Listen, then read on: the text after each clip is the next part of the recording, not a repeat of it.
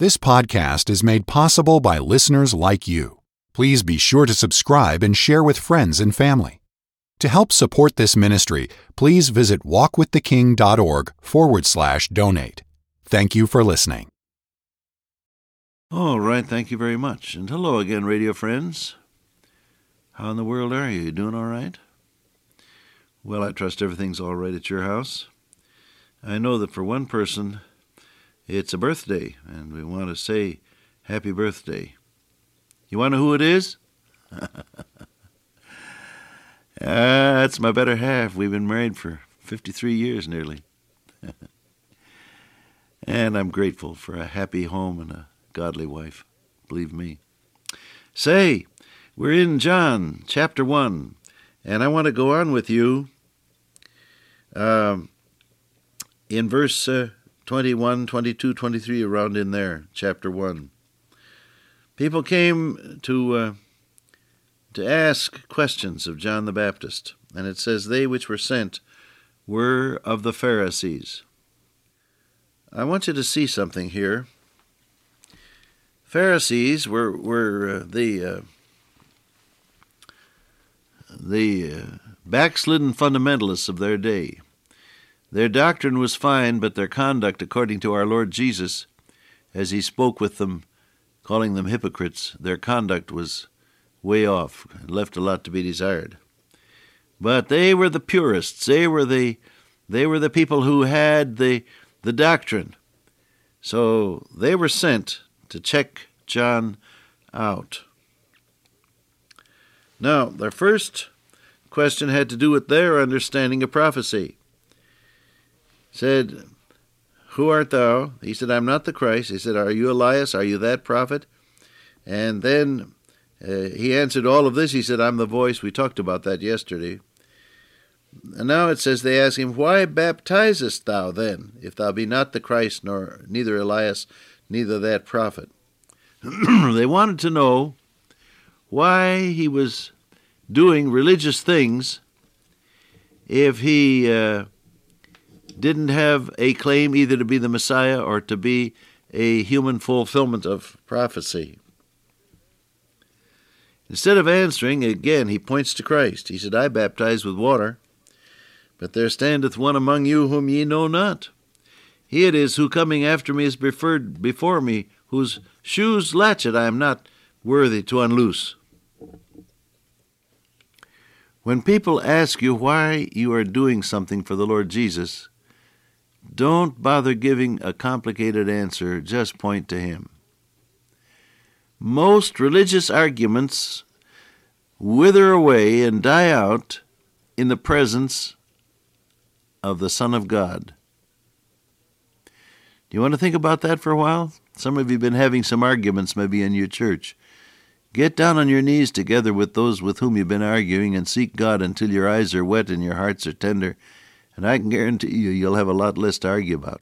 I've always said to people who served on church boards, have a great prayer meeting before you start the business of the deacons' meeting.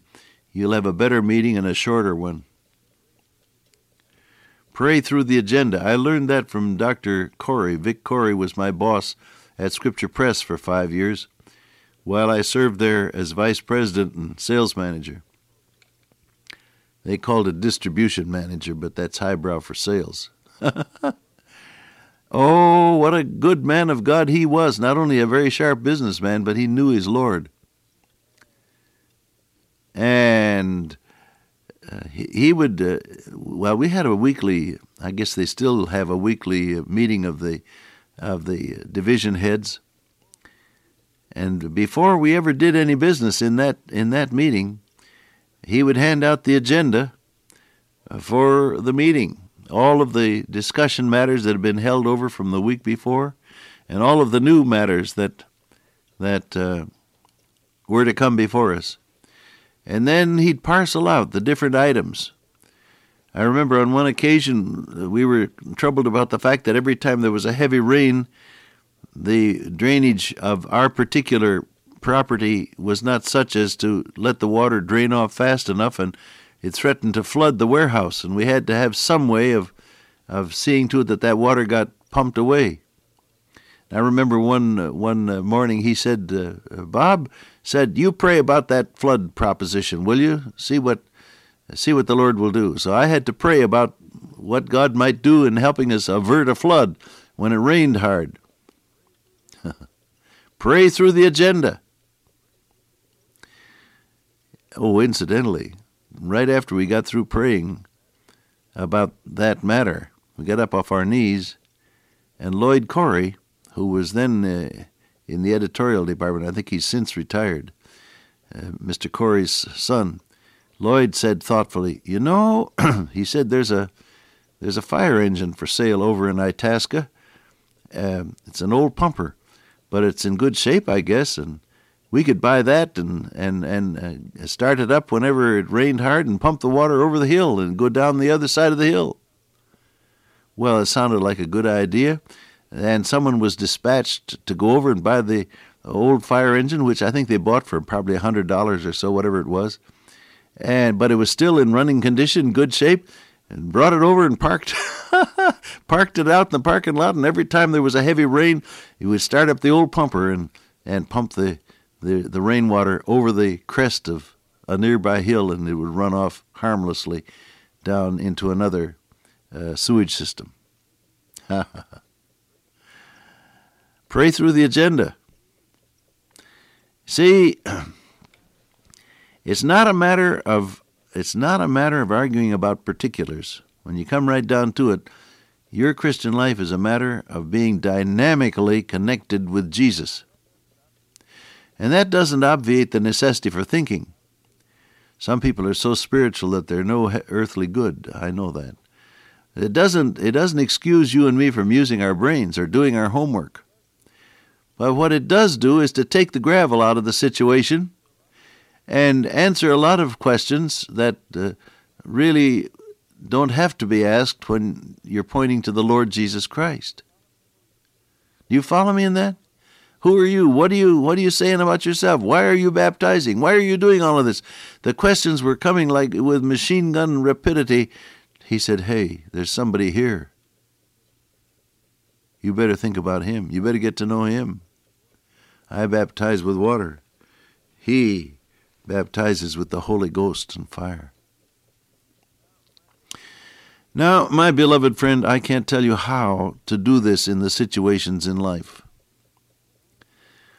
I can only tell you that if your heart is set on that kind of procedure, see, the psychologist talks about a mindset. That means the frame of mind you're in, the point of view from which you reason. Well, if your heart is set on the idea of pointing to the Lord Jesus, the indwelling Holy Spirit of God who indwells the believer will find a way to do that in and through you every time. You don't have to be constantly pious. You don't have to constantly be preaching or quoting scriptures. You know, anybody that's constantly preaching and lecturing and quoting scriptures turns out to be a bore, and people stay away from that kind of person. I don't mean that. I mean a real, genuine, spirit-filled Christian who sincerely wants Jesus to get the attention, not you. Does that make sense to you? Oh, I hope it does, because it is such an important truth. They said, why are you baptizing? What are you doing? What's all this? What right do you have? He said, look, Jesus is here. That's the reason. Now, not only that, but John was careful to point to the real reason for Christ's coming. John 1:29. The next day John saw Jesus coming to him and said, behold the Lamb of God, which taketh away the sin of the world. Not only was our Lord Jesus Christ the fulfillment of prophecy, but he's the Lamb of God, the one who bears. The word take means bear, bears away. I think it's a Greek verb pharaoh, if I'm not mistaken.